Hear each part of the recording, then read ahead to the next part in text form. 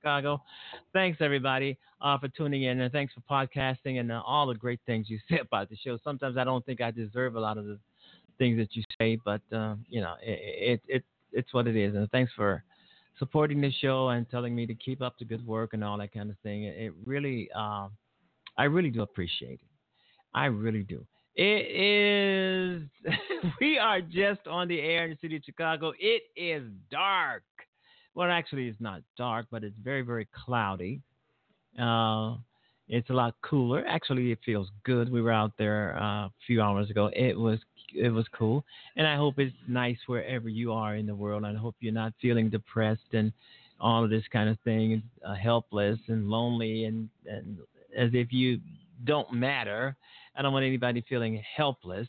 You're not helpless. Yeah, we got a lot of work to do in the midterms, and the drama just keeps unfolding, unfolding, and totally unfolding. I'm looking at Jerry Brown, the governor of California, and he's saying something has got to happen to Trump. Is he calling on people to do Trump harm?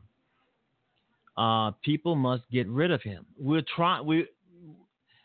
You're right. We must get rid of him. But what do you want us to do? Run into the White House and just drag his ass out of the White House onto the lawns? We can't do that. There's too much military around him. There's the White House police. There's Capitol Police. There's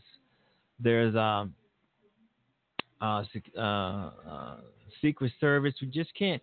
I agree. We have to get rid of Trump. We have to get rid of him. But Trump is not going anywhere because he likes power. He loves power. And I've said this 1,000 times. He loves power. And another reason why he's not going anywhere because the Republicans are protecting him. They're protecting him. So I agree with Jerry Brown, the governor of California. I agree with his sentiment that something has to happen to Trump. But I hope he's not. Well, he could be. Who knows? He could be advocating violence against Trump, but you can't get to Trump. That's the only thing I think that's going to really, really mean anything. People must get rid of Trump. Yeah, we have to. But we look for our representatives in Congress to do that for us because they're the ones that can get close to him, not us. Unless we just decided one day that we've taken so much of this guy and we don't want it anymore. We march on Washington, millions and millions, ram the White House, ram the state of the Capitol building, and I think that's the only way these fuckers going to realize that the American people aren't going to take their shit. But I understand Jerry Brown's sentiment. We are trying to do something. We are trying to get rid of him. We're trying to embarrass him out of office. We're trying to criticize him as much as we can to get him out of office. But Trump is not going anywhere. If anybody gets him out of office, it's going to be Mueller, this investigation, or the Democrats when they finally take over, hopefully the House and the Senate in the midterms. Other than that, Trump is there because, as I've just mentioned, the reason why Trump is there is because the Republicans are protecting him. He loves power. He's not going to give up that power. I mean, Trump he's a millionaire. He's a billionaire, maybe. We haven't seen his taxes. We don't know what the hell he is. He's a millionaire. He's got, I mean, he can't last long. I've been saying that for a long time on the show. Trump cannot last that long. He's a weasel. He cannot last that long. The Republicans cannot protect him forever. And another thing here is that another reason I think he will not resign, and this is a true one, as I've been talking about almost every day on this show, the Justice Department, Jeff Sessions' Justice Department, the FBI, they have something on the book, some kind of clause or item on the book that says a sitting president cannot be indicted. This is the reason why we haven't seen no indictments coming towards Trump. And however, if Trump decides to resign, and that's not going to happen, he will go to jail. The Justice Department will not be able to protect him or shield him anymore because he will be a private citizen. And as a private citizen, he will be jailed. And all of those suits will accumulate and they will come get his ass. But right now, I mean, it's so close to the midterms. I'm pretty sure that Mueller is not going to bring out any kind of indictments or subpoenas or summons or anything that uh, before the midterms, because the Republicans, as they're crying now, they'll be crying the timing, the timing, the timing. You know, so Mueller, you have to remember, Robert Mueller is a Republican too. He may, I don't know. I'm just hoping that he's not sympathetic towards Trump and his crimes. I'm hoping that. But anyway, do not wait till anything serious to happen to Donald Trump himself. Everybody around Donald Trump's been going to jail or accused of some crime or pleading guilty to something. And we know that Donald Trump is the ring fucking leader. We know that. He's the mob boss.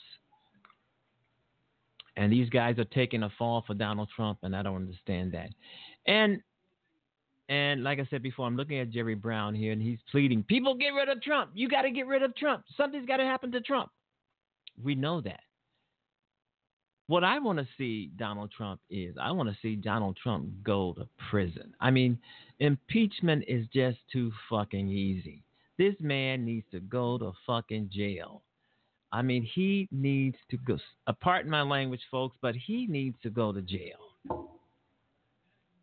Okay, now the latest thing that's happening here is Kavanaugh, Brett Kavanaugh, Trump's pick for the Supreme Court. A second woman has come on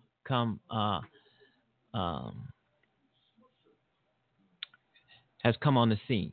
Okay, and Mitch McConnell is out there. I mean, this turtle-looking fucker. I mean, he is out there blaming Democrats this, Democrats that, Democrats, and this jackass held up Obama's Supreme Court pick for a whole year. He didn't let Obama seat anybody on the Supreme Court. And now, hey, I agree with some other people. This is probably payback. Pay fucking back. This is probably payback. And he can't stand it. I mean, the heat in the kitchen is so hot on the Republicans that they're blaming the Democrats for everything. I think the Democrats are doing the right thing to try to keep this guy from being seated on the Supreme Court. But however, the Republicans are totally in charge of everything. The Democrats may be able to stall this for a while, but Mitch McConnell said that in a day or so, or a few days, he's going to give this an up or down vote. You're either going to vote for him or you're not going to vote for him. So I don't know. I mean, if the Republicans are in charge and they all think that Democrats are witch hunting this thing, they're probably going to all vote for Kavanaugh and he will be seated. But if there is something here, if Kavanaugh is seated without an investigation from the Republicans, the Democrats, once they take over everything, they will do a investigation of Kavanaugh and his alleged crimes. They would do, and that's one of the things I can't understand. Why won't the Republicans do an investigation? Kavanaugh is out there denying. He and his wife has been on Fox News. Deny. Fuck, half the people in prison deny that they did what they did to get them there. That's one of the things I can't stand about the Republicans. They will not investigate these allegations against this man. They just want to sit him because they're in charge, and the Democrats are not. I think the Democrats should hold and fight until we do not sit this guy on the Supreme Court, because Brett Kavanaugh, if he's not anything else, he is a get out of jail card for Donald Trump. Donald Trump wants him. The Republican wants him. He's a get out of jail for Donald Trump, and he will turn back everything that has been achieved in America on race relations, environmental protections, you name it. education. He's going to roll everything back. And if people don't get out here and vote in a few weeks in the midterms, kiss goodbye to America. These people are going to just run roughshod. This is going to go back to Germany, 1934, with Hitler and all this shit going on. People are going to, I mean, you're going to have soup kitchens. We must get out here and vote because the Republicans, they do not care anything about you, me, or anybody. They care about themselves. They care about pocketing our taxpayer money. Trump has already spent 77. It's been reported that he spent $77 million of taxpayer money just golfing. Remember how he used to ridicule Obama for golfing? And he's out golfed Obama by millions. That's all he does is golf, lay on his ass, and eat fast foods, and then say something dumb and while wrecking America. That's what he's doing. Remember when he wanted to cut the pay or stop the raises, uh, stop the raises of federal workers? And Jeff Sessions is saying that federal judges should stop uh, uh, not implementing Donald Trump's agenda or whatever, even if it hurts people. I don't understand Jeff Sessions. I mean, Donald Trump talks about him like a dog. I mean, Donald Trump talks about him really, really bad. Donald Trump talks about him in the negative, calls him names, countrified, all of this kind of thing, childish things. And Jeff Sessions, like so many other Republicans, they just stand in line to kiss Donald Trump's ass. It seems like they're afraid of him. Donald Trump said, "Well, you can't impeach me. I make you rich." He was talking to his base, and he was talking to the people who he has given so many this first tax cut to, and want to give another tax cut to. Whenever Donald Trump gives a tax cut to his wealthy friends who don't need it, that money is coming from Social Security. It's coming from Medicaid. It's coming from Medicare. It's coming from other entitlement programs. And I've said this over the years. It's like Robin Hood in the reverse, taking from the poor and giving to the rich. This is what this is about. And if we don't get out here and vote, kiss America goodbye. If the Republicans somehow win in November, America is through. You might as well pack up and leave because this shit is over with. You want your country? Vote. Get out here and vote. If you never voted before and you have been registered all your life, vote. It's pivotal. Vote. Yeah, Brett Kavanaugh this guy is out here with his wife, and it's a mess. Obviously, he's going to be sick. He's going to, if a couple of Republicans or a few Republicans have some sort of remorse against Kavanaugh, if you have some sort of remorse against Kavanaugh, and they decide, 2 or 3 Republicans decide not to vote for him, he will not be seated on that Supreme Court.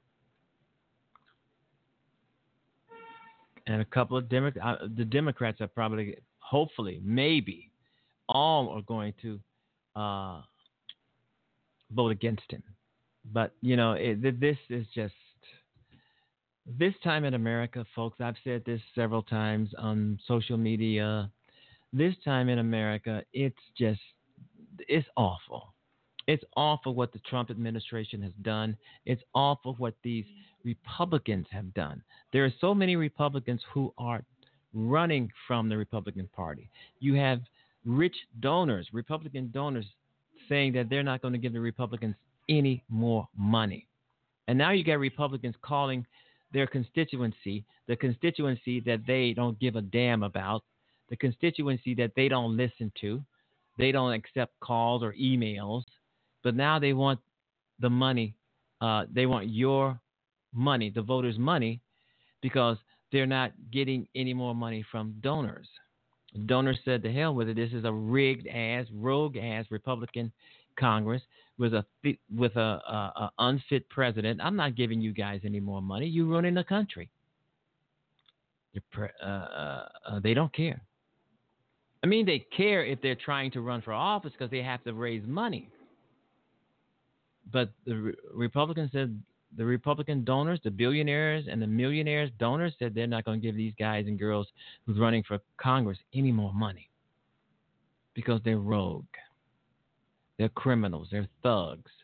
They're about to be indicted or subpoenaed or summoned. This is something. I'm still looking at the photograph of Jerry Brown. He's pleading. Something's got to happen to Trump. We know that. The best thing that's going to happen to Trump is that the Republicans take over the House and the Senate in the midterms. And I would like to tell Jerry Brown, give it some time. Give it some time. Mueller's on the case. Trump's got 6. He has 6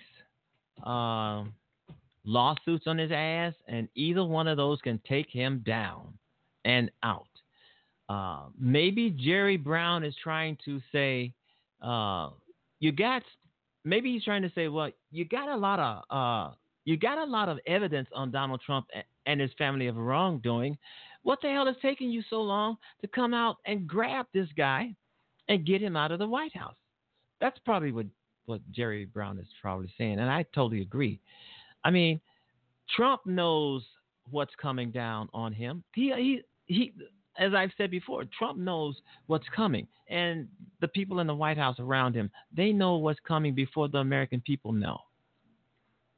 Trump knows that Mueller is coming, and he knows specifically what Mueller is coming after, and he knows when Mueller is coming. We don't know that yet, but Trump does. The White House does. They know all of this. I mean, they know shit before we know it. And Trump knows he cannot survive. I don't give a shit if he survives 2 more years or 3 more. Eventually, he's going down. 6 lawsuits, implicated in 2 federal crimes, according to his personal and former lawyer, Michael Cohen. The Republicans will not even investigate those charges for Michael Cohen. They won't even investigate that. They won't even investigate the allegations from these 2 or 3 women. I'm hearing 3 now.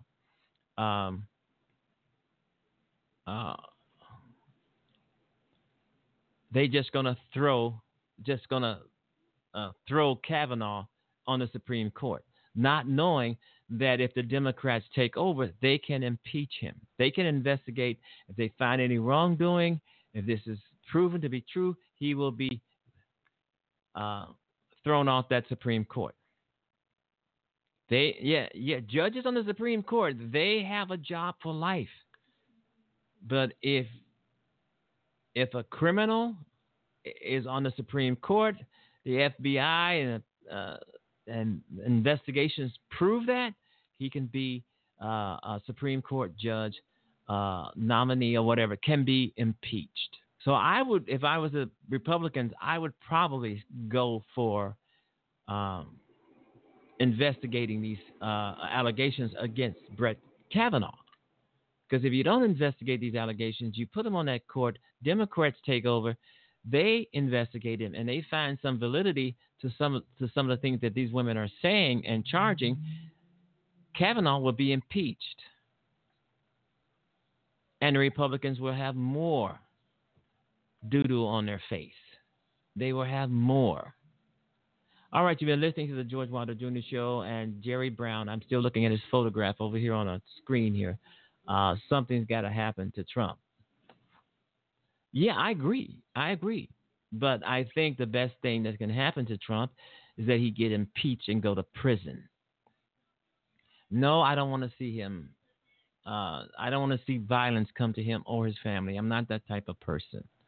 like a lot of people do. A lot of people wishing Trump dropped dead in his blood. They are some of the folks on Facebook, and Facebook is liberal. I don't care what anybody say.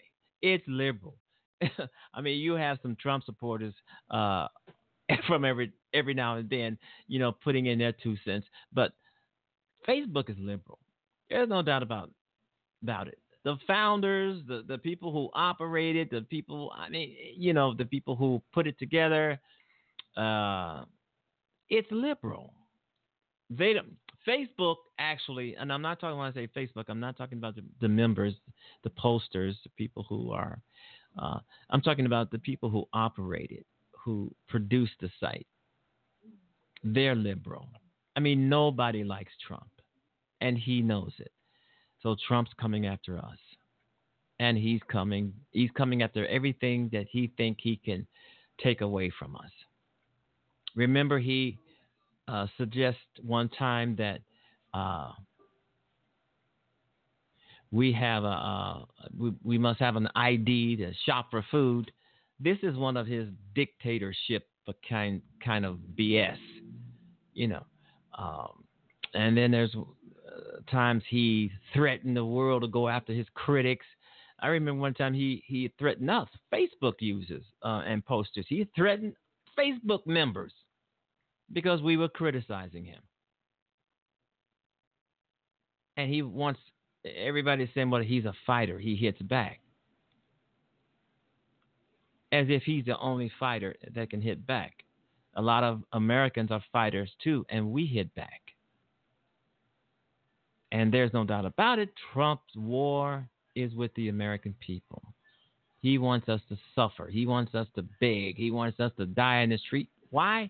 Because we don't like him and we criticize him. So he's going to hit back at us because they say he's a fighter.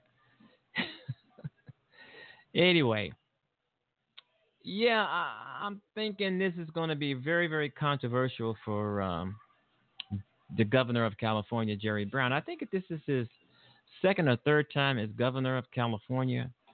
I mean, I think when he was a young man, he was also the governor of California. And during that time, he was also a Democrat. And yeah, he's out there. And a lot of people are agreeing with him because they're clicking on saying, yes, I agree with you. Something has to happen to Trump. And it seems like it seems like, and I want to say this, it seems like Trump just gets away with everything. Look like he just skates out from under everything because he has protection. He has protection. He doesn't have the gift of gab. He has the gift of stupidity, but not the gift of gab. Even though he talks a lot, but as I've said, the man likes power. Someone said that he was drunk with power, or drunk on power. I agree. Trump likes power. He loves power. And remember, folks, Trump cannot borrow money in the United States. 6 bankruptcies. Would you let him borrow anything from you? He doesn't like to pay his employees. He doesn't like to pay his bills. Would you let him borrow anything from you? This is where I believe the Russia connection comes in. At least this is one of the places I believe where the Russia connection comes in. Oh yeah, he's a colluder. He has obstructed justice 5 or 6 times out in the open. So we know he's done that, and he's still doing it because he's trying to cover his ass. And Donald Trump would throw anybody under the bus that even if they agree with him. Donald Trump throw his own children under the bus to save his ass. Yeah, I agree with Jerry Brown. Something's got to happen to Donald Trump. And what I would like to see happen, it, what we all would like to see happen, the America and the world is seeing him escorted out of the White House in handcuffs and leg irons. Not just a fake video, which was cool. So whoever put that video together, I mean, they really did a good job. We need this to be reality.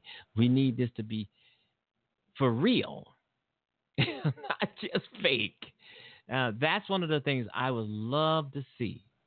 Donald Trump, and that'll probably kill him alone itself.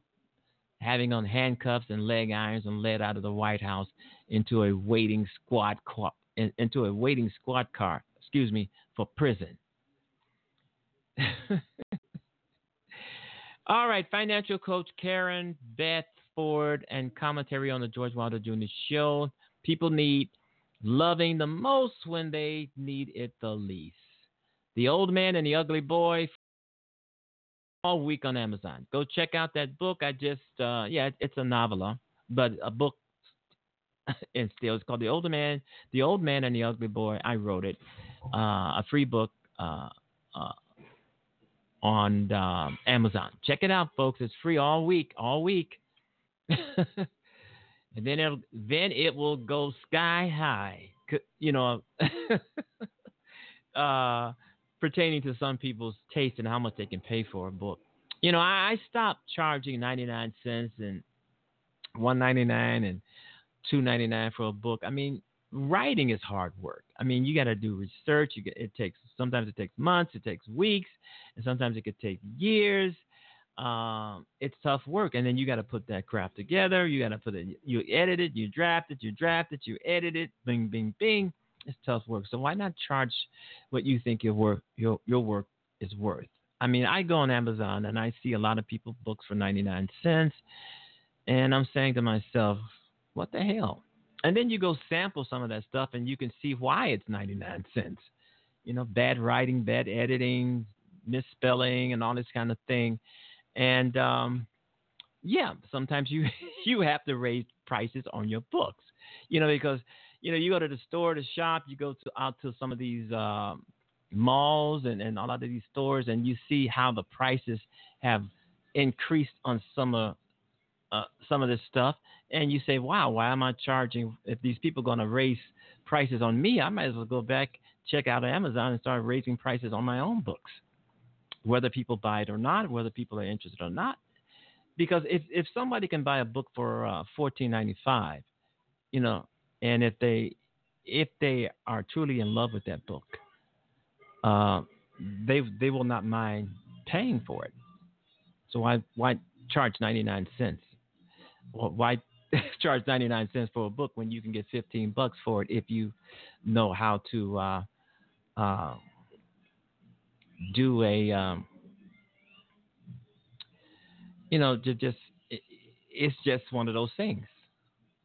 I will never charge 99 cents for one of my. I'll take that back. Some of the stuff I have on Amazon is 99 cents because it's just a few pages, and I just kind of put it together. But it's good stuff. All that stuff is really good stuff.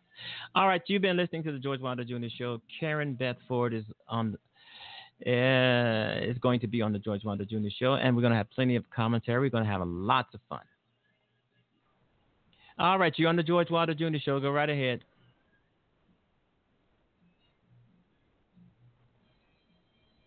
You're on. Oh, hello there, George. How are you? Hi. Are you financial coach Karen? It's Karen. Karen. Thanks for being on the show, Karen. Yay. Thank you for having me, George. I so appreciate it. No problem.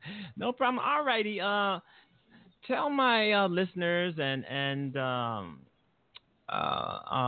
people who listen to the show and all that kind of stuff, tell them, what do you do? I am a master financial coach, and generally what I do is I teach people how to get out of debt, how to budget and manage their money in a greater way, and also build wealth, which is always a win-win situation, George. I haven't met anybody yet. Yes, I haven't met anyone yet to tell me that they don't desire or need more money. Every person that I have run into to talk about money with generally either need more money or they want more money. So money's a pretty important subject, I think. Yeah, in this day and age, it really is. It really is. And you'd be surprised. Yes, it is. You're always surprised to find out how many people who really don't have any money, because a lot of people in this day and age, a lot of people don't even have money in the bank. I mean, their savings are just dried up. Right. And the bank accounts are not there. Their bank accounts have been closed, and uh, it's just tough times for a lot of people. It surely is. And I find it so rewarding, George, to help people manage their money in a greater way and actually see them utilizing the principles and the keys. It's interesting because I meet a lot of people doing what I do, and I had the great Yeah, opportunity of coaching lots of different people. But I'll give you one example, if I may. I was yeah, coaching a husband and wife one time, and unfortunately for them, they both found out a few things that evening when I was meeting with them. She had some credit cards. Well, they both had credit cards together, but she ended up having some credit cards that he didn't know about, and he had some credit cards that she didn't know about. And long story short, between the two of them, they had 86 credit cards. wow. Now, you talk about a day of discovery for both of them. That was a true day of discovery. And we talked about it, and they both decided they wanted to get rid of the credit cards and do what they needed to do and get themselves on the right path. So that was very exciting and very rewarding for me when people want to work the program and get their finances in order, you know? Yeah. How many credit cards would you suggest a couple have? Well, to be truthfully honest with you, I recommend people not to have any credit cards, but I totally agree with sometimes. you, Karen. I totally agree with you. Yay! I mean, because if I have a credit card or a debit card, the bank account will be drained quickly. Hey, you know, you just said a mouthful, George, because there's actually there was a study several years ago by Carnegie Mellon, and you will love this, I think.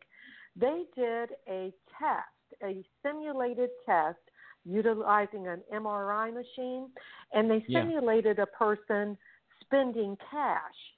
And when they spent cash, it activated the pain centers of the brain. But when Okay. they simulated a person, the same person, utilizing a debit card or credit card, it did Yeah. not activate the pain centers of the brain because we're supposed to feel money leave our hands. And it's supposed to be somewhat painful, so to speak. Yeah. And we actually spend 47% more money when we use a debit card or credit card than we do when we use cash. And I I don't know totally about you, but agree. I'm so glad. You're so I easy to totally, talk to, George.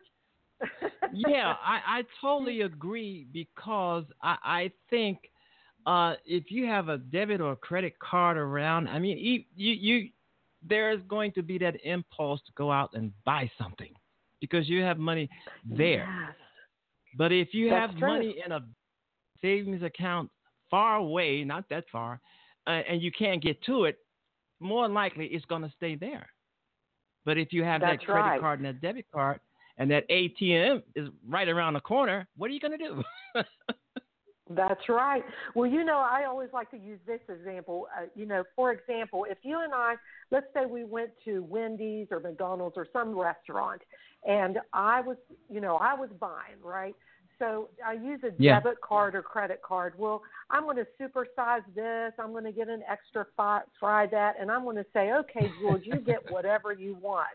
But if we go in there and I've got cash, I am probably going to order from the dollar menu. And then, unfortunately, George, you might have to buy your own. But when we spend Yeah. cash, we spend money differently. We spend Yeah. differently when we use cash. Yeah. Yeah, then a credit card or a debit card. Yeah, I agree with you. I think money will leave your pockets a lot faster with a debit or credit card than it would be if you had it in a institution like a bank or something. I do Right. think that you're somewhat subdued from going to get your money out and having it right Right. there in your hand. The money is it feels good. But one of the things That's I do right. agree with you, when you have a credit or debit card, you're just gonna splurge. You know, you're gonna splurge, That's so true. You know, and when you're I gonna. go shopping, oh, go Hmm. ahead. No, no, no. Go ahead. When I go shopping, obviously I try to use cash at all, as much as possible. But when I use cash, I'm going to spend differently. I'm Yeah, yeah, mindful of how much is in my purse or my wallet. For instance, I don't know if this has happened to you or any of the listeners, but if you go to a grocery store and you use, let's say you're going to use a debit card, for the first aisle or two, you might be keeping a running tab in your brain of how much you're yeah, spending. But by yeah, the second or third aisle, that's out the window, and then you don't know how much you spent until you slide that debit card in that machine. But if you use cash, you're keeping a running total the entire time you're in that yeah. store, and you're pretty close by the time you get to the register to check out.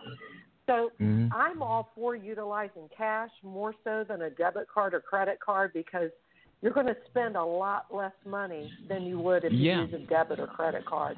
It's almost like exactly. no holds barred. Yeah, When you use a but credit or debit nowadays, card, it's almost like invisible money or something. yeah, but nowadays people they actually do not carry cash. They carry a card. Right. I was in Hmm. a store. I think I was doing a walk and went in to get a bottle of water. And a young person. I'm not saying all young people are like this, but they Yeah, bought something that was probably $1.50, and they pulled the debit card out. And I just thought, really, you don't have $1.50 in your pocket? But yeah, it's convenience. I think people yeah. It look is. at using a debit card as convenience. You know. Yeah. But basically, a debit card is their money. Basically, it's just on a card. You know, Right. it's But just I think people get surprised, though, at the end of the day when they use all those receipts and realize how much they spent yeah, yeah. when they pull those Uh, debit cards out.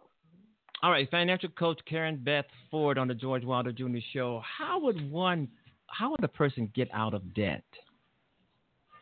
Oh, boy, you asked a loaded question there, George. I'm so glad you asked. How would you get out of debt? I like using I like to term it the Goliath approach. I don't know if you remember that little Uh-huh. Bible story with David and Goliath. Well, before he Yeah, took yeah, Goliath out, he had to kill yeah, you know that one? Okay. He had to yeah. kill a I've lion heard and a it growing bear. up and stuff. You know. Yeah. Well, I look at debt that way. And so you asked, how would a person go about getting out of debt? And this is a simple but very feasible plan. You list all your debts in ascending order, smallest to largest. So at the top of the page, you're going to have your smallest debt, and then you're going to increase it all the way down. Most people, their house is the largest debt they have. So let's pretend that you have a small debt, let's say a credit card of $100 and your payment's $25 a month. Well, you're going to get rid of that small debt, and now you don't have that $25 a month to pay on that card anymore.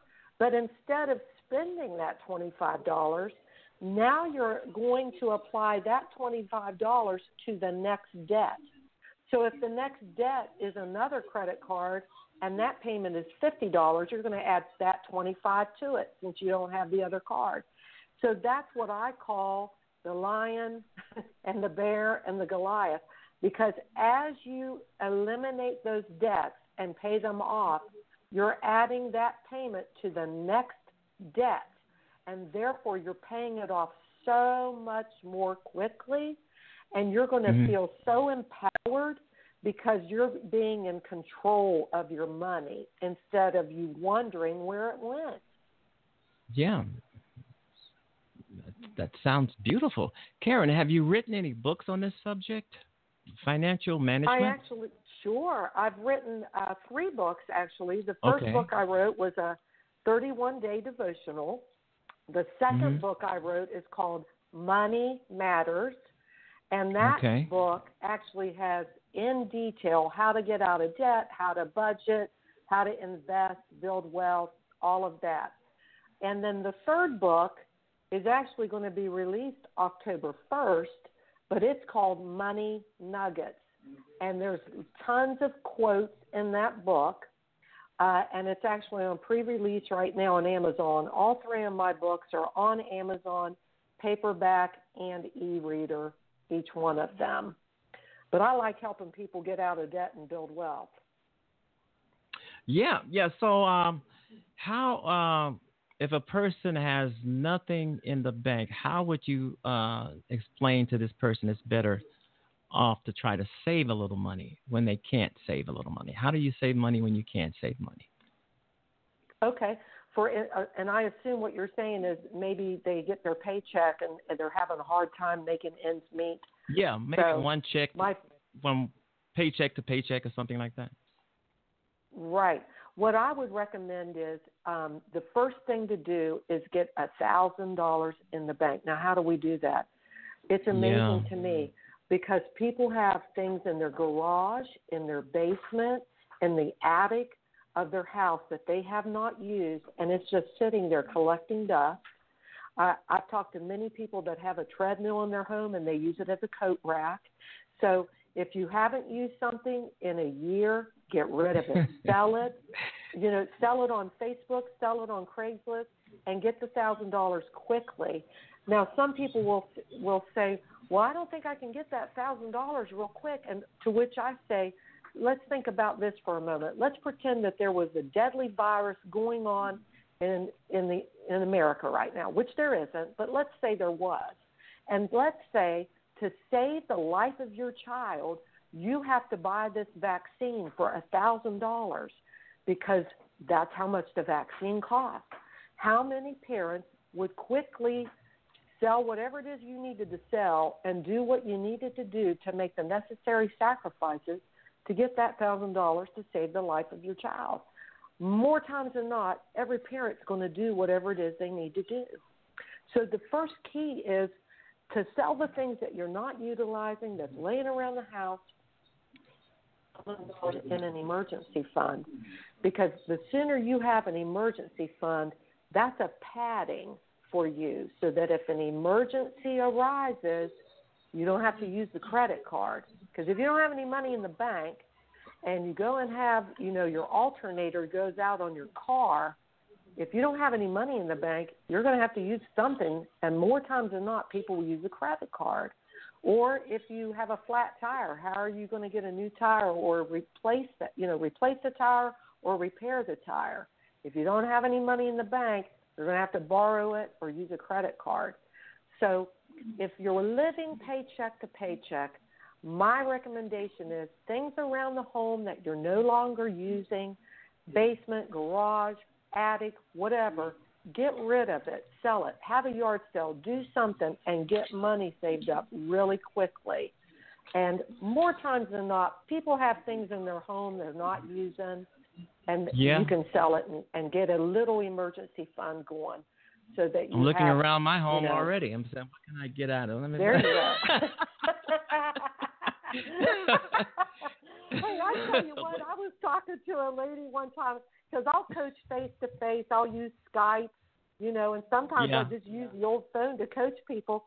And I was talking to this lady, and literally she sold the things that she needed to sell, and she said, I just don't know what else to do. And I said, well, tell me what kind of hobbies you have. And she said, well, the only hobby she had was crocheting. I said, really? What do you make? And she said, scarves, gloves, and those hats, the messy bun hat that you can put on in the messy bun. There's like a hole there for it. I said, you got to be kidding me. She said, no. And she worked in a hospital. I think she was a nursing assistant. I said, listen, you're on Facebook. I said, and how long does it take you to make a messy bun hat? Less than an hour. I said, start making those things. Those are popular in the fall and in the winter. I said, the yarn is not that expensive, but I said, how much could you sell those messy bun hats for? And she told me, I said, you start making those, taking pictures, uploading them on Facebook, letting the people know that you work with about them. That created $700 a month for her by making scarves, hats, and gloves. So I would encourage the listeners, what hobby do you have? Because sometimes people think that it's not that big of a deal, but you can actually create a substantial income for yourself, and especially if you like doing it. She loves, crocheting. Yeah, I've heard something to that effect. I've been hearing things like that for years. People are making stuff, creating stuff, taking their hobby and making money with it. And I'm all for that. Absolutely. I'm all for that. Too. I mean, I think that's great. Me too. So yeah. And then you have people. Then you have those people out there with hobbies and lots of creativity, and they don't want to even share it. So I don't know. Man. Yeah, and that's kind of sad because what a gift that is for them, it is. To be able to utilize that. I've talked with some other people that, they work a job, full-time job, and then when they come home, they need some extra money. And they love kids. Hey, there's money in babysitting in your home or going to somebody else's house. A couple want to go out for a date night for 3 hours. Depending on what the rates are in your area, you could actually make a substantial income by offering, child care. So you're saying for date nights. Yeah. So you're saying that try, if you're living from check to check, try at least having to have $1,000 in the bank, sort of like a reserve fund in case of an emergency. That's right. Yes. Mm-hmm. That way, if something arises, and let's say you have to replace your hot water tank, if you have an emergency fund, you can just take care of it and not have to use that dreadful credit card for an emergency. Yeah. All right, financial coach Karen Beth Ford on the George Wilder Jr. Show. What would you like to leave my audience with? I just want to say, whatever financial situation or circumstance that you find yourself in, there's always hope for your situation. I haven't met anybody yet, and I've coached people with debts from $500 all the way up to $800,000. There's hope for every financial situation. If you're willing to apply the principle, absolutely. You can get out of debt and build wealth. Okay, tell them about your books, where we can go get them, where we can find them, and websites and stuff like that. Certainly. Thank you, George. All three of the books are on Amazon. Yeah. The first book is 31 Days to a Greater Understanding of Money. That's a devotional. The second book is Money Matters, and that's the meaty book that actually gives all those details. And the third book is Money Nuggets. All three are in e-reader and paperback. Or if you're not Amazon savvy, you can go directly to my website, which is KarenFord.org. All right, financial coach Karen Beth Ford on the George Wilder Jr. Show. I'm going to send you a link to this show. So once it's produced and recorded, I'm going to send you a link with you on it. So you can maybe put it on your website and people can come by and listen to you on this show on your website, if I got that right. Fantastic. Yes, sir. Thank you so much, George. It was a pleasure being with you. All right, bye-bye. Take care. All righty. Karen Beth Ford on the George Wilder Jr. Show.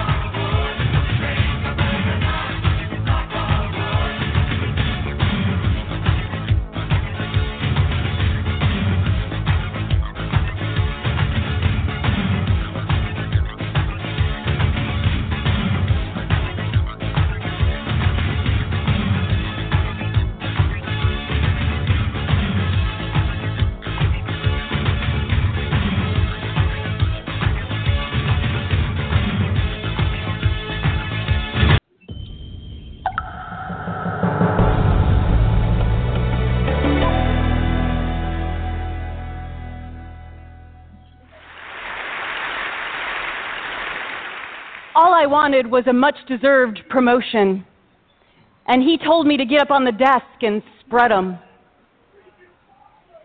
All the men in my office wrote down on a piece of paper the sexual favors that I could do for them. All I had asked for was an office with a window. I asked for his advice about how I could get a bill out of committee. He asked me if I brought my knee pads. Those are just a few of the horrific stories that I heard from women over the last year as I've been investigating workplace sexual harassment. And what I've found out is that it's an epidemic across the world. It's a horrifying reality for millions of women when all they want to do every day is go to work. Sexual harassment doesn't discriminate. You can wear a skirt, hospital scrubs, army fatigues. You can be young or old, married or single, black or white. You can be a Republican, a Democrat, or an independent. I heard from so many women, police officers, members of our military, financial assistants, actors, engineers, lawyers, bankers, accountants, teachers, journalists. Sexual harassment, it turns out, is not about sex. It's about power and about what somebody does to you to try and take away your power. And I'm here today to encourage you to know that you can take that power back.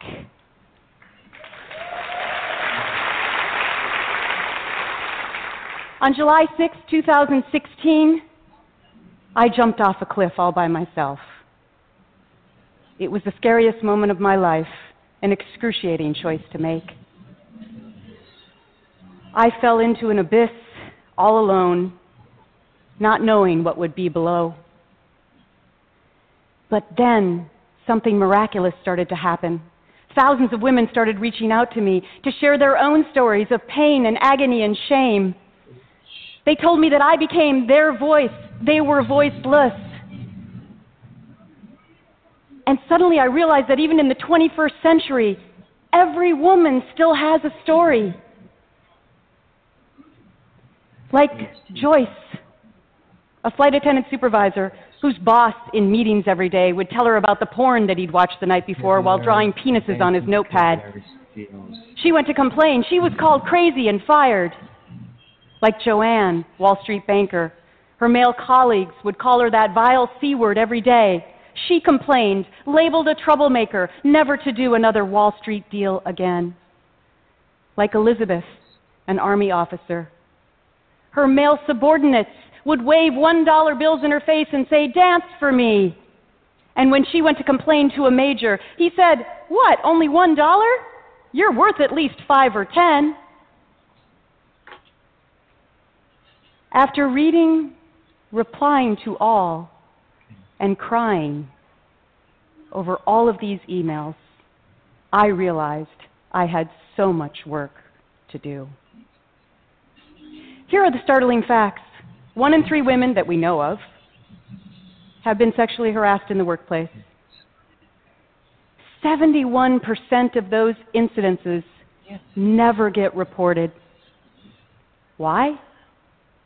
Because when women come forward, they're still called liars and troublemakers and demeaned and trashed and demoted and blacklisted and fired. Reporting sexual harassment can be, in many cases, career-ending. Of all the women that reached out to me, almost none are still today working in their chosen profession, and that is outrageous. I, too, was silent in the beginning. It happened to me at the end of my year as Miss America, when I was meeting with a very high-ranking TV executive in New York City. I thought he was helping me throughout the day, making a lot of phone calls. We went to dinner, and in the back seat of a car, he suddenly lunged on top of me and stuck his tongue down my throat. I didn't realize that to get into the business, silly me, he also intended to get into my pants. And just a week later, when I was in Los Angeles meeting with a high-ranking publicist. It happened again in a car, and he took my neck in his hand, and he shoved my head so hard into his crotch I couldn't breathe.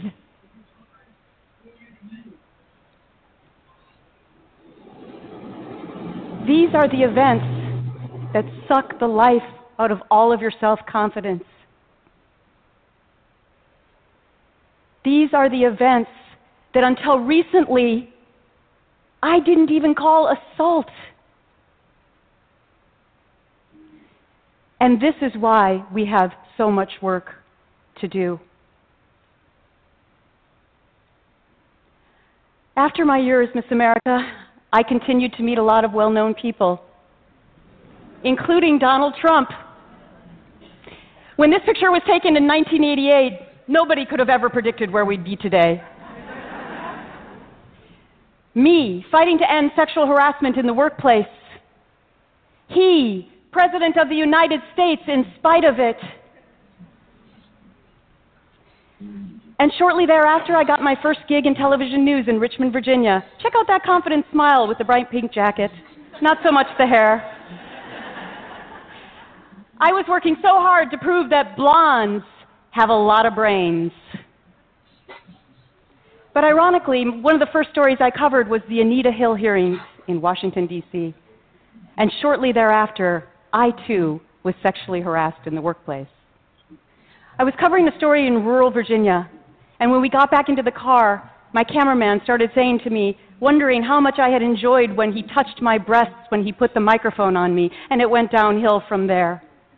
I was bracing myself against the passenger door. This was before cell phones. I was petrified. I actually envisioned myself rolling outside of that door as the car was going 50 miles per hour like I'd seen in the movies and wondering how much it would hurt. When the story about Harvey Weinstein came to light, one of the most well-known movie moguls in all of Hollywood, the allegations were horrific. But so many women came forward, and it made me realize what I had done meant something.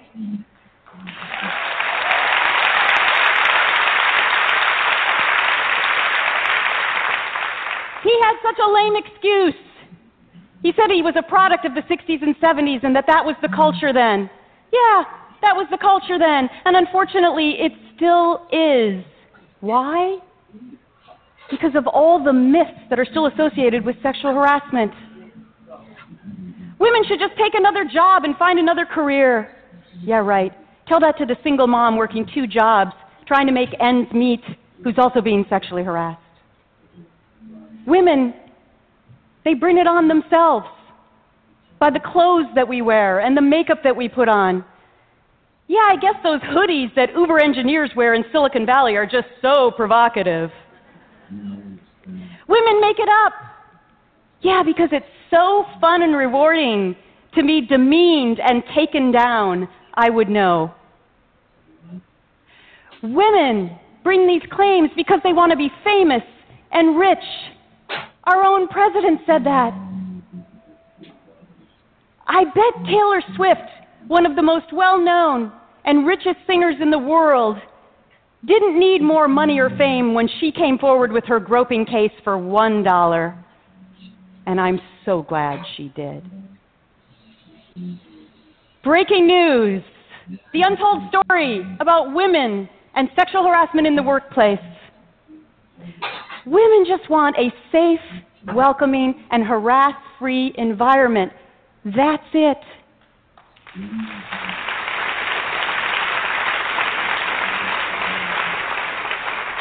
So how do we go about getting our power back? I have 3 solutions. Number 1, we need to turn bystanders and enablers into allies.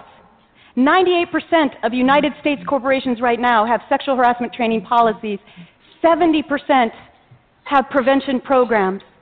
But still, overwhelmingly, bystanders and witnesses don't come forward.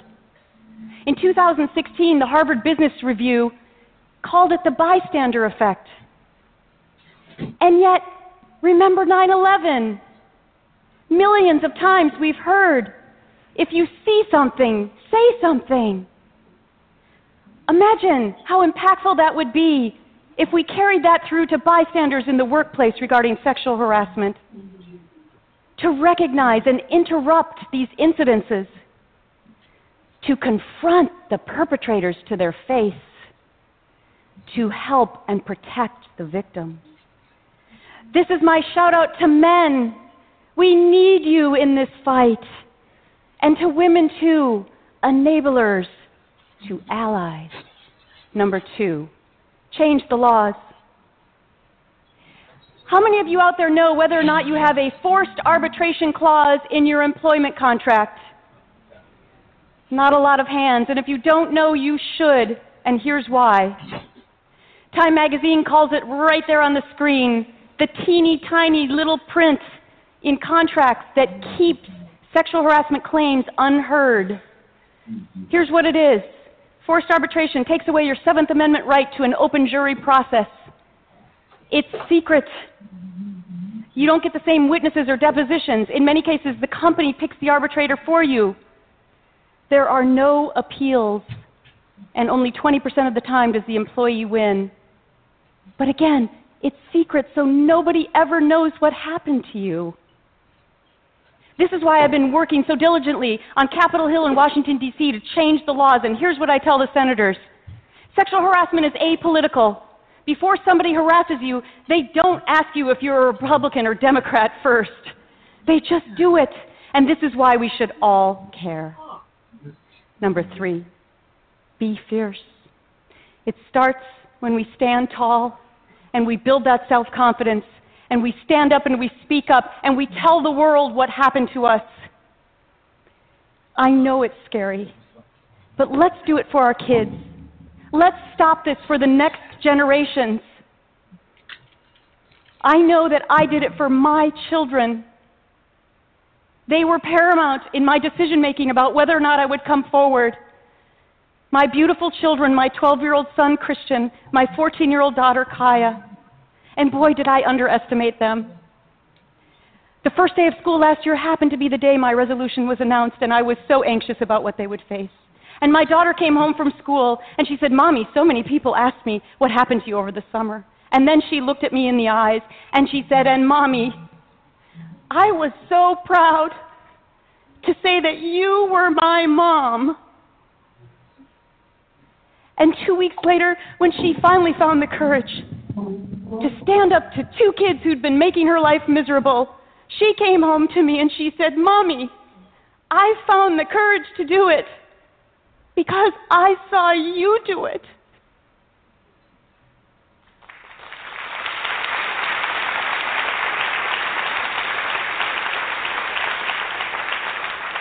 You see, giving the gift of courage is contagious. And I hope that my journey has inspired you, because right now it's the tipping point. We are watching history happen. More and more women are coming forward and saying, enough is enough.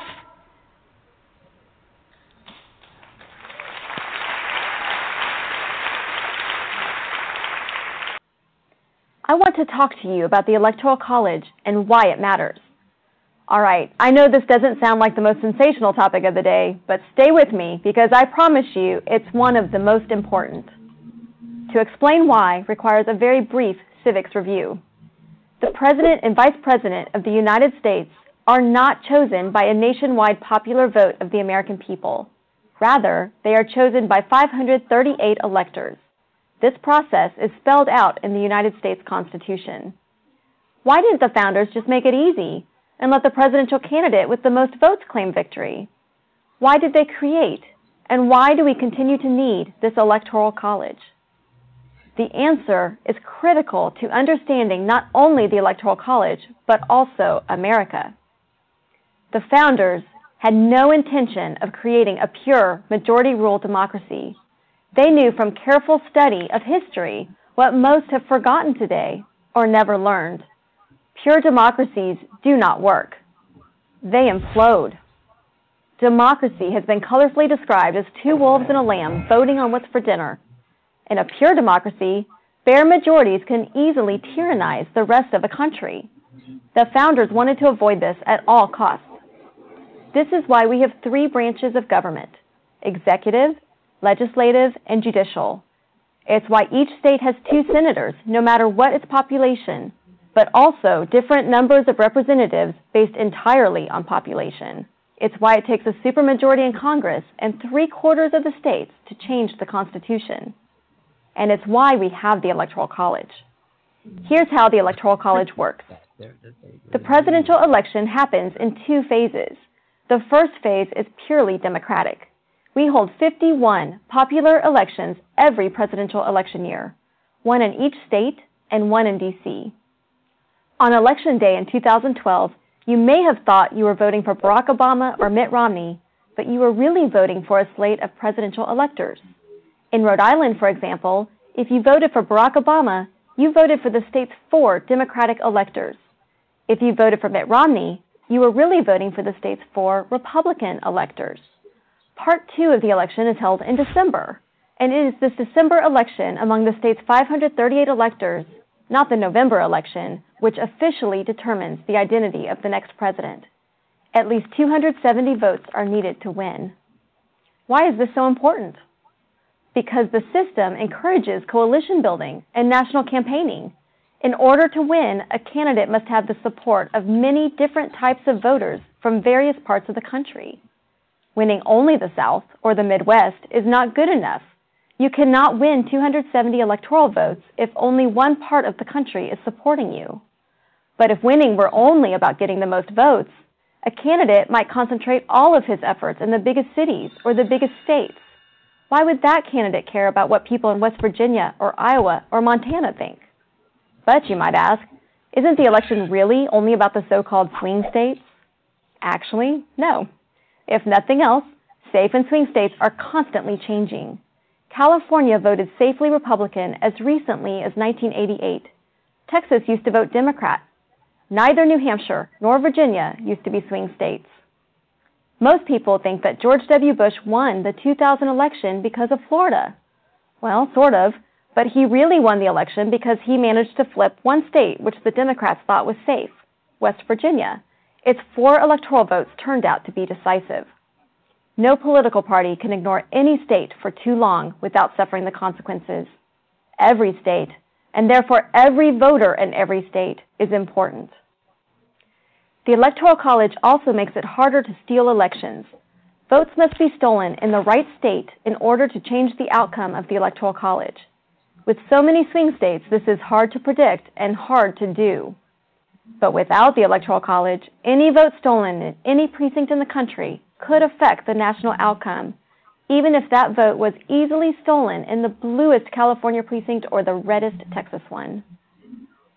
The Electoral College is an ingenious method of selecting a president for a great, diverse republic such as our own. It protects against the tyranny of the majority, encourages coalition building, and discourages voter fraud. Our founders were proud of it. We can be too.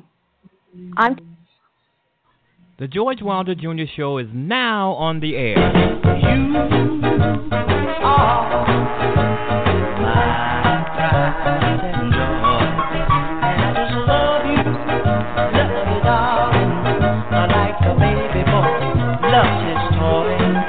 You got kisses sweeter than honey, and I work 7 days a week to give you all my money, and that's why you are my pride and joy, and I'm telling the world you're my pride and joy. I believe I know, baby boy, and I know you're my pride and joy. Yeah, baby, you are my pride and joy, and a love like mine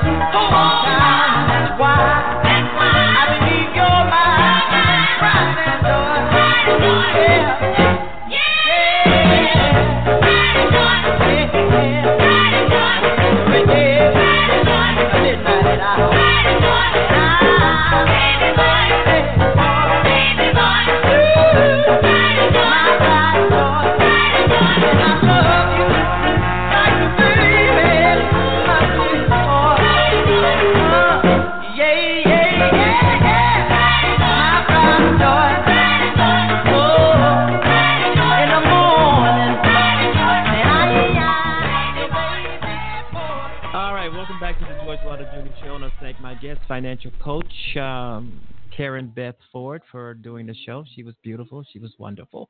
Hopefully, she will come back. All right, I'm looking at Judge Kavanaugh and his wife. That's one of the things about Republicans. Whenever they have something to say to the American people, they go straight to Fox News because they don't trust any other outlet. They go straight to Fox News. Fox News. Fox News is a Republican propaganda cable news station. They're always running to Fox News. Fox News, I believe, is Donald Trump's favorite station. I've heard it was his favorite. He watches it himself. So, and of course you got some of the posters, some of the comments on here on Huffington Post. This is where I am. Some of the people are being really, really nasty. When you're sitting behind a computer or behind a phone or something, you can say almost anything you want. Nobody can really get to you, right? Nobody can grab you. That's a lie. Anyway, he says he's not going to be going anywhere. He says he's not going to let these women deter him from being set on the Supreme Court. And he may be right. He could be right because the Republicans in Congress, they control everything. The Democrats, they can complain and bitch and yell and scream and go to the FBI, but the FBI is in control of the Republicans are in control of the FBI. If the Democrats are saying we want this investigated, we want these allegations investigated, Trump will say no, we're not going to investigate anything because Trump, he owns the FBI. He owns Jeff Sessions. The FBI is not going to do a damn thing. And as far as investigating any of these claims from these two or three women who's saying that Kavanaugh sexually, well, he didn't sexually, I don't think he performed any acts. He just was lewd in his behavior. So he's trying to get out of it. He's trying to say, well, that was 36 years ago. It was 50 years ago. I was a boy. I was a kid. And it just startles me sometimes to see women just take up for this guy. Take up for Donald Trump. In the eyes of Donald Trump, women are none but peasants. But yet you got a lot of women out here who will give Donald Trump their vote, who will give Kavanaugh their vote. Lisa Murkowski, Collins, these women saying that what Kavanaugh allegedly did is appalling, and they don't like it, but they're still going to vote to confirm him. And that's one of the things with a lot of these Republicans. They will say they don't like what Trump said. They don't like what he did. They don't like his behavior. They don't like his demeanor. But in the end, they're all for him. Excuse me. That's why I'm going to get on a pedestal here again and say, please get out there and vote. Please get out there and vote blue. Because if this guy is set on the Supreme Court with no investigation by Congress into these allegations, Democrats will get in and control, and they will get to the bottom of this. If these allegations are found to be true, Kavanaugh will be ripped up off the Supreme Court bench.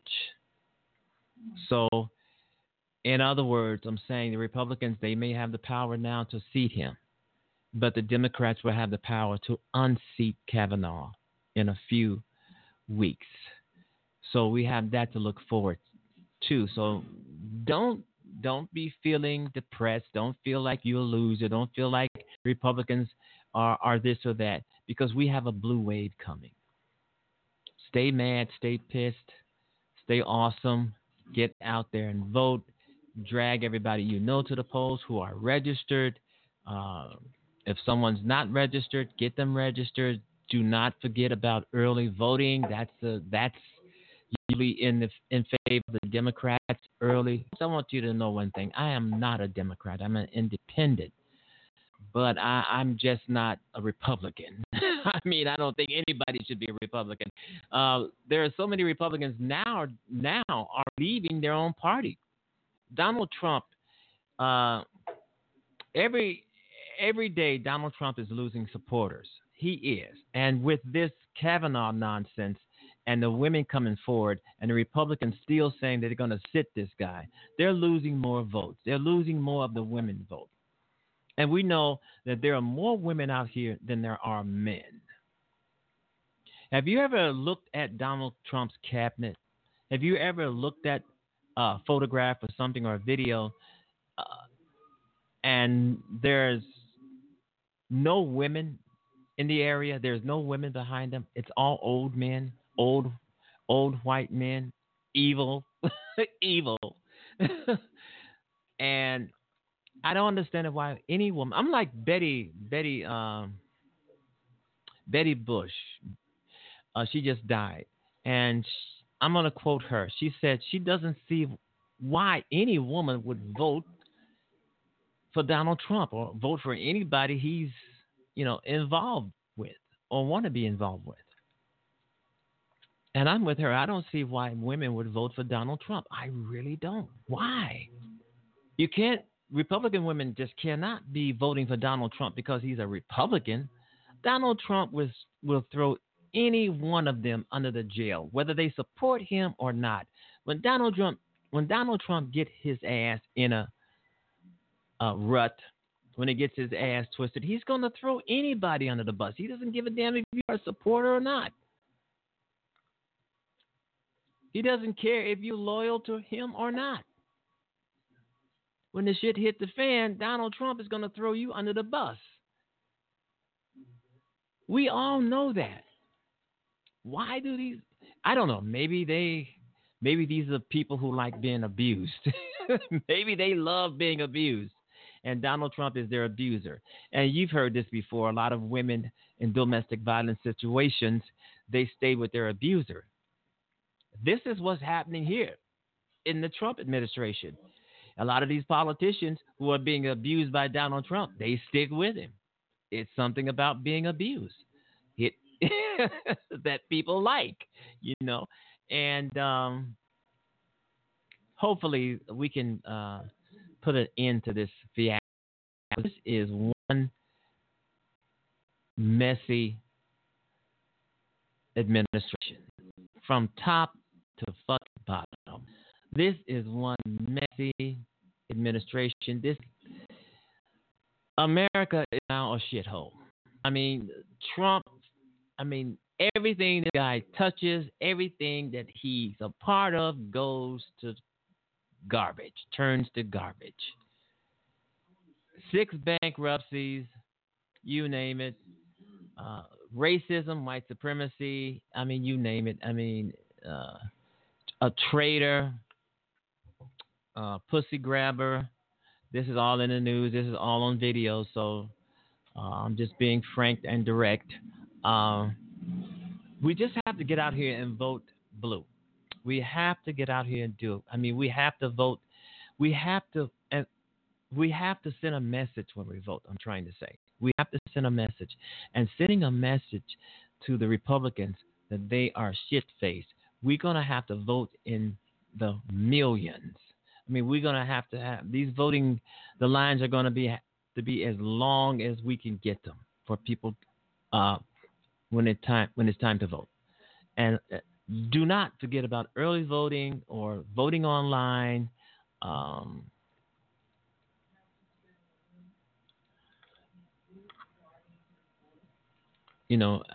of these ballots and stuff like that. Vote any way you can, as long as you're doing it legally. We have to get these people out of there. We have to take America back. We have to turn it around because Donald Trump is. Yeah. Have anybody heard about these tariffs? These China tariffs. These tariffs that this asshole has um, committed to America, this is nothing short of making America pay more for the goods and services that they need. You take Walmart, for instance. Uh, uh, the tariffs, his tariff wars have caused the prices to go up tremendously at Walmart. If you go out and try to buy a Coke, a pop, a Coke, a soda, it has gone up tremendously because of these tariffs that Donald Trump has. Donald Trump goes out. I mean, I think the guy gets up every day, every morning, trying to figure out how he's going to screw up America. And he does. He gets up. He has his aides or his flunkies or ass kissers come and tell him what he can fuck up today. And he does. And he does. All right, you've been listening to the George Wilder Jr. Show. I want to thank everybody for tuning in to the show. It's been fun. It's been great fun. I love doing the show. We're going to be on all week except for Fridays. Make sure you tune in and make sure you go to Amazon and pick up my latest novella. It's called The Old Man and the Ugly Boy. And make sure you check out financial coach Karen Beth Ford. If you didn't get her information, make sure you play this episode back, this podcast back, and you get all her information that she has provided on this show in order for you to go get her book. I think you will be mesmerized at all the things she tries to show you, how to save money, how to raise money, how to go into business for yourself, et cetera, and et cetera, and et cetera. All right, you've been listening to the George Wilder Jr. Show. Let's see if we can do this. Oh, we had Maxine Waters on the other day, a clip, but I've gotten a lot of feedback from that. Maxine is always she's always fun to listen to because she doesn't hold back. She says what she has to say, and that's it. You like it or you don't like it. That's that's Maxine, not Monroe, but Maxine Waters. Maxine Monroe is a character I created for one of those books. All right. Thank you for listening to the show. Make sure you go out and get those books. And I hope you have a great night, a great evening, a great morning, a great weekend, whichever you find yourself listening to the George Wilder Jr. Show, this podcast. All right. Goodbye, everybody. Take care. Vote blue. Vote all the time. Get registered. We'll see you at the midterms. We'll see you at the midterms.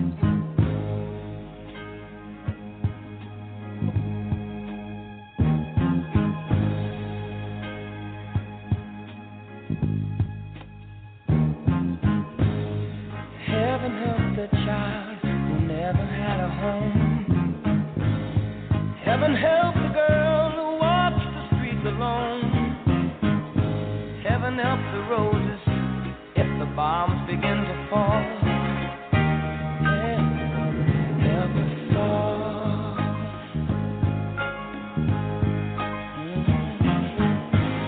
Heaven help the black man if he struggles one more day. Heaven help the white man if he turns back away. Heaven help the man who kicks the man who has a cross. Heaven help us all. Heaven help us all. Heaven help us all. Help us all. Heaven help us, Lord, hear our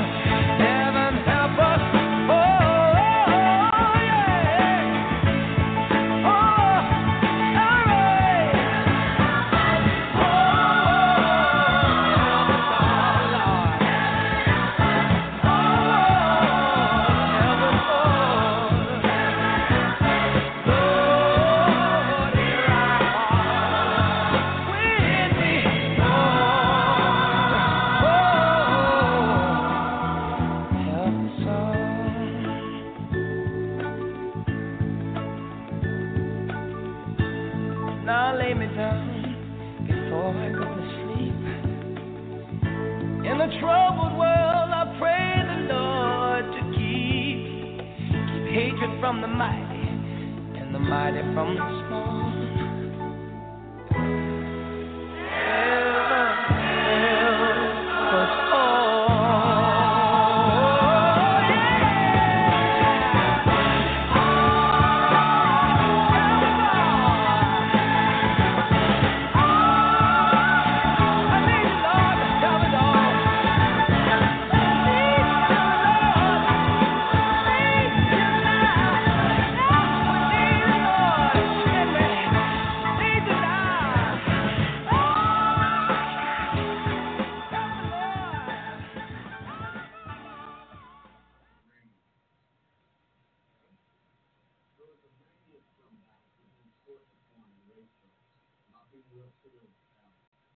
Help us